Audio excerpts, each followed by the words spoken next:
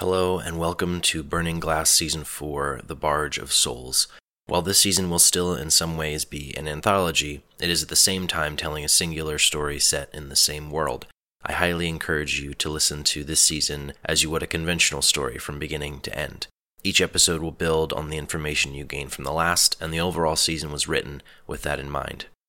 Episode 2, the one you're hearing right now, features a wonderful piece of art from my friend Satara, whose profile I will link in the description. Go check her out, buy her artwork, listen to her music, listen to her podcast. I also want to briefly mention my Patreon, which I will also link to.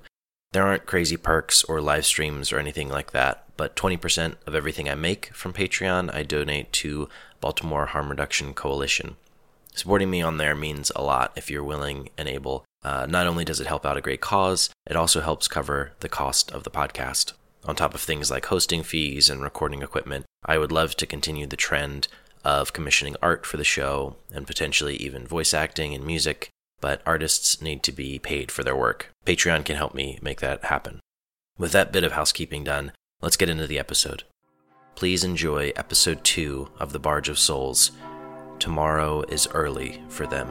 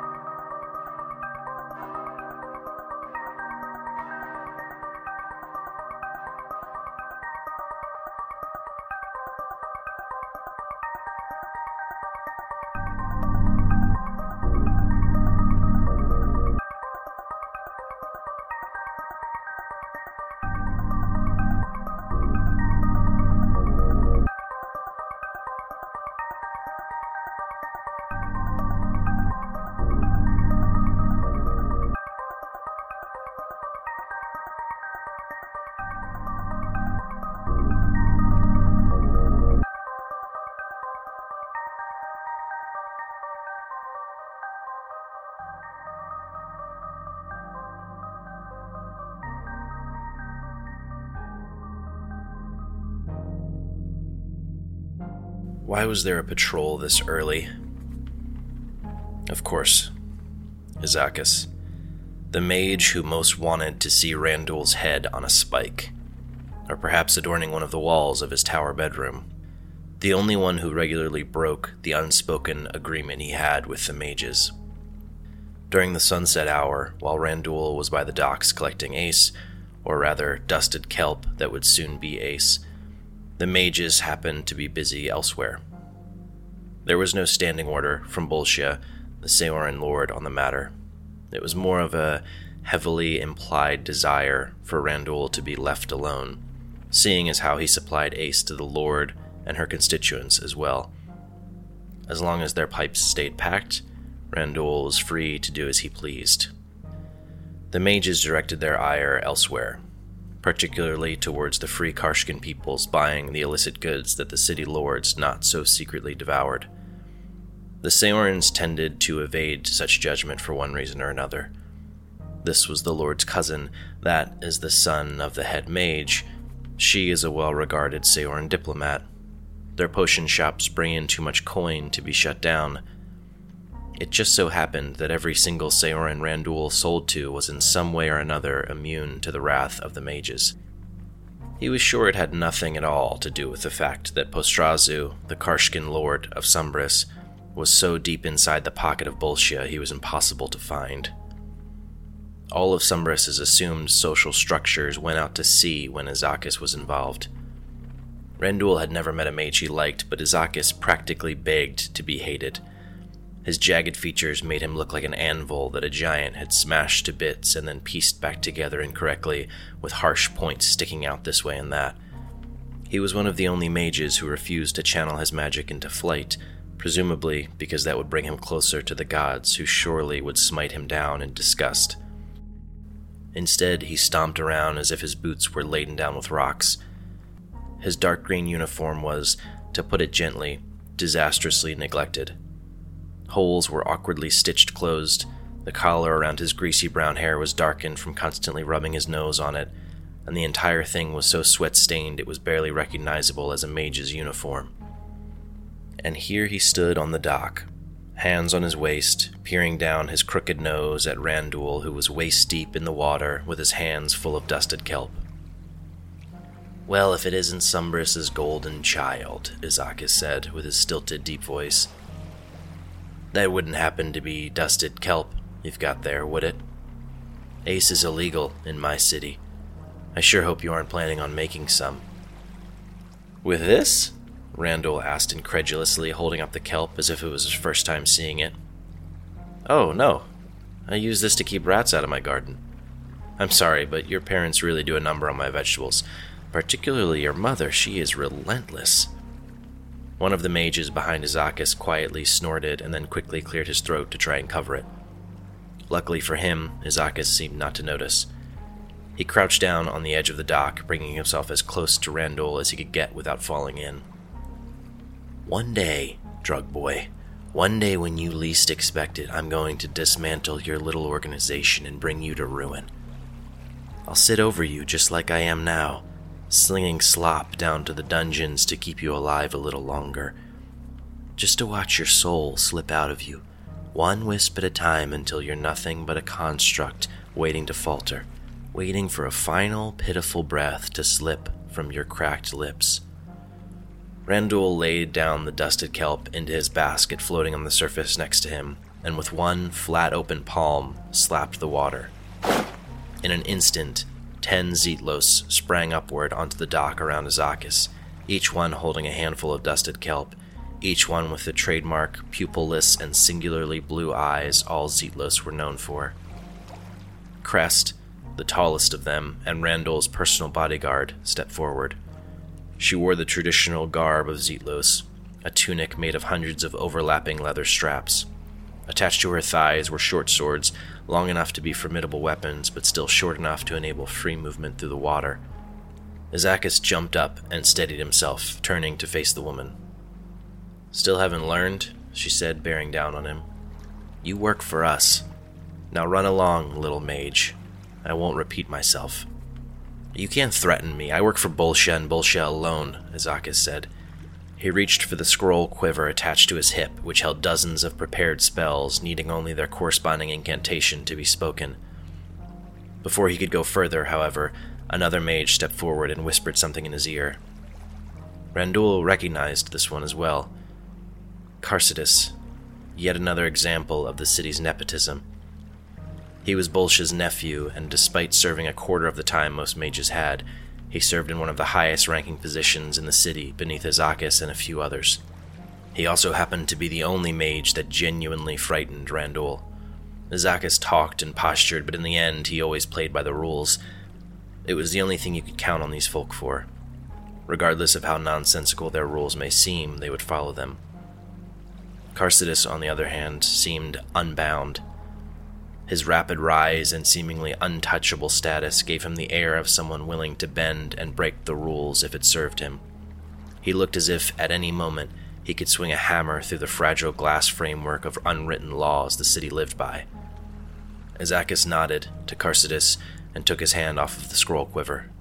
"You aren't worth my time, little fish." He practically spat the last word at Crest, who yawned in response. It would take much more than that to provoke her. Randul had learned the hard way not to keep a hot-headed bodyguard. The mages marched off the dock and across the small stretch of beach along the outskirts of Sumbris, disappearing into the streets. Randul did not envy the poor soul who would receive the wrath primarily directed at him. "He is desperate to please them," Crest said as she reached a hand down to help Randul up onto the dock. "It saddens me to see it. There is so little left of him." "A great city of Sumbris at work," Randul said.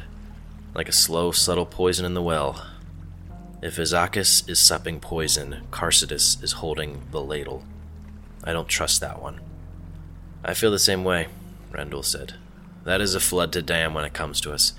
For now, we have Ace to make and a shop to open. Let's go. The sun is nearly set."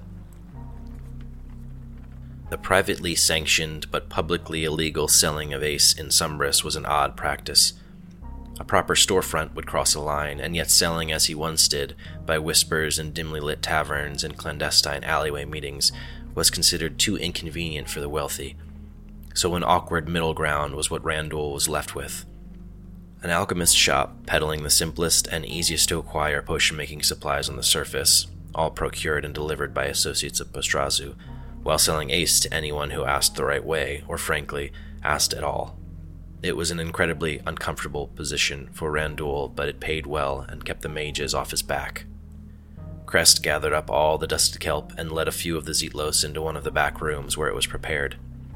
The process of turning dusted kelp into ace wasn't so much complicated as it was time-consuming and labor-intensive. The first step was to fully dry the kelp, which could sometimes take days. Then Crest and the other handlers would take a blunted wooden knife called a layer scraper to the kelp, peeling back the surface layer of each blade. Once that was disposed of, the inner layer of the kelp blades was left to dry for another day. Finally, the inner layer would be shaved down and lightly muddled with a bonding agent extracted from the stipes of the kelp to form small clusters. The clusters could be easily broken down, but storing and transporting them in a clustered form made selling them simpler and more consistent. Crest currently had 2 batches in the second drying phase and a batch ready to be muddled and packaged. Combined with what they had just brought in, Randall was set for the next few weeks. At least for his buyers in Sumbris. It was unlikely but always possible for an outsider caravan to make a large purchase on their way to a different town. Proper ace sellers were hard to come by in cities close to the mainland like Tourmaline, and even rarer in far north towns like Osterhold or Elkenwolf. The midland towns were instead full of wine drinkers, and the northern towns, well, they had more dangerous vices.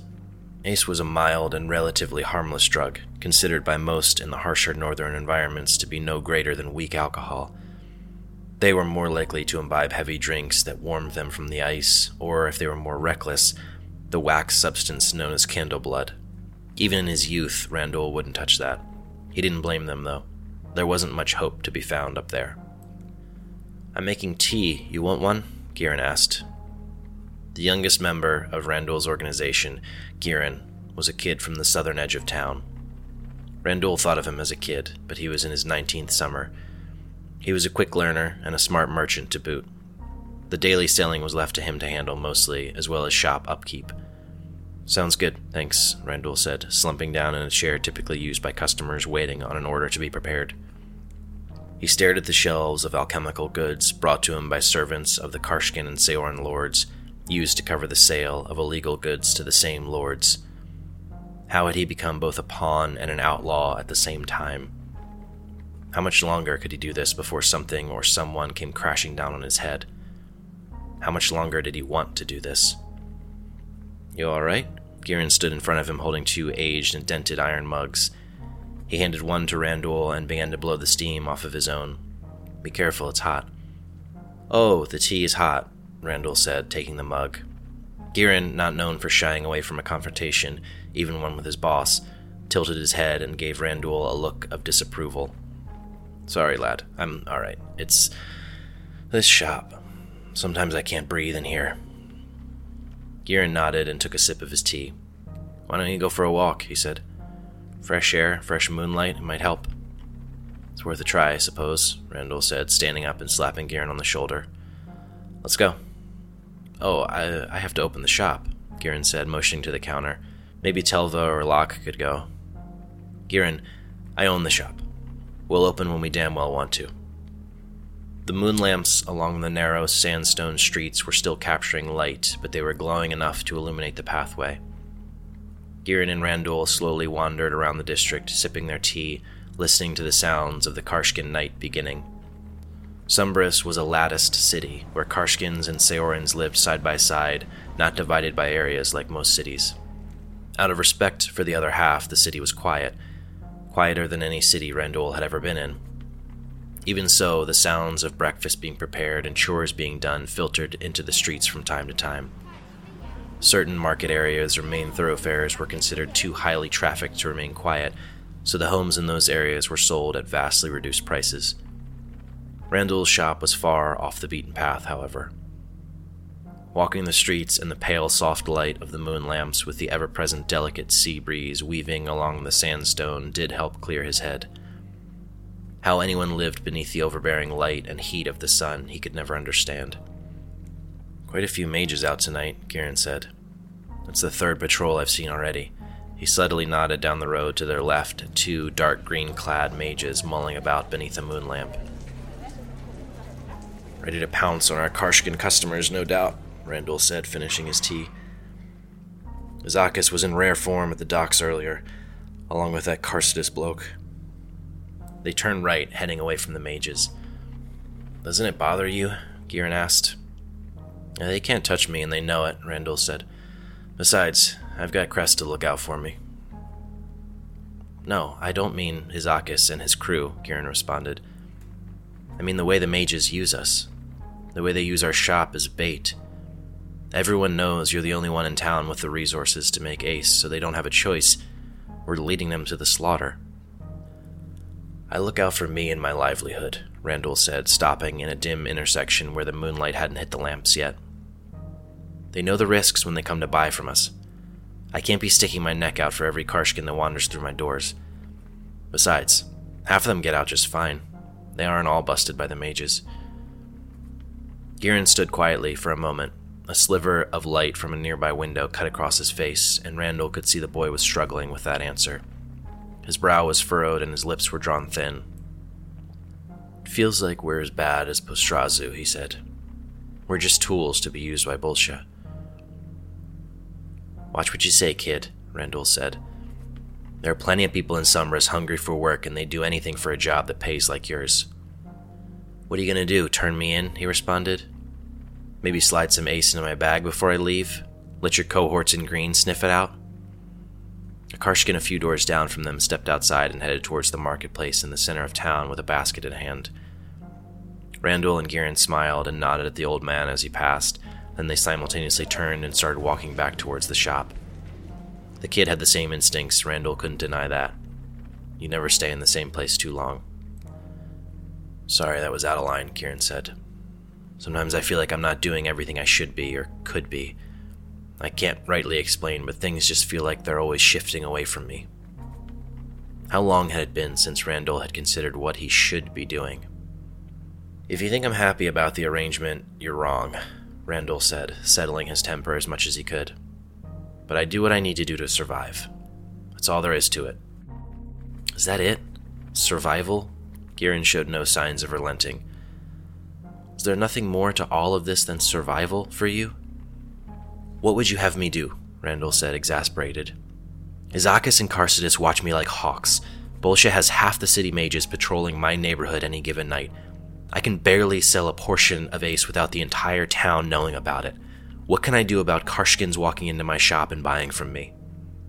"What if we shift the shop hours?" Gieran said. "We're only open in the waning and waxing light. The mages won't be able to tell who's who." "Kid, do you know what a Seoran monocle is?" Randall asked. "Every mage in the city has one.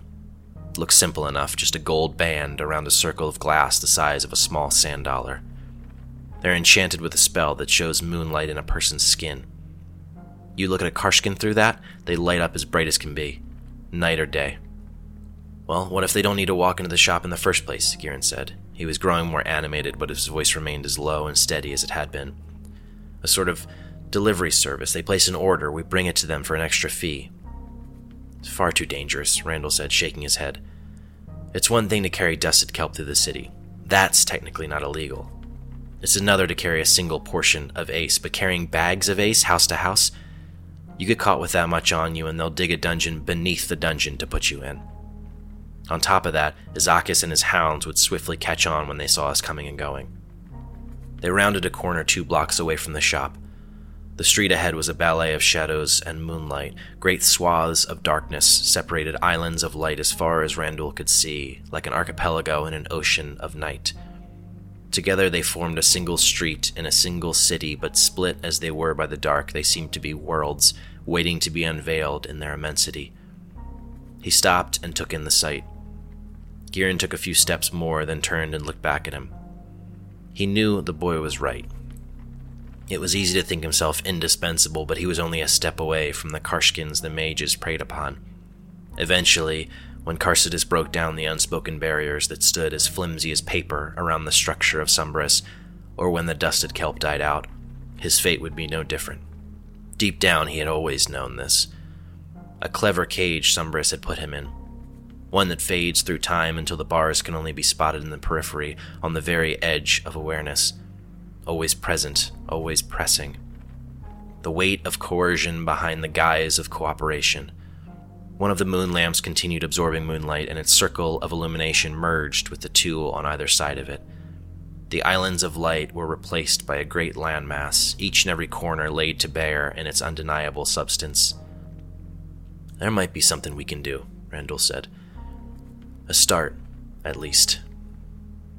I'm gonna need to pay Crest and her crew more for this." Izakis rounded the corner on a Karshkin coming from Randall's shop. "Where do you think you're going?" he barked. "Against the wall. Give me the bag." The Karshkin, a young woman, calmly obliged, standing with her back to the wall and handing over her knapsack. Izakis ripped it from her hands and rifled through it, tossing her belongings along the sandstone. Only alchemy supplies, fishing bait, and personal goods. "Where's the ace?" he shouted. "I know you bought some. Don't lie to me. We'll find it."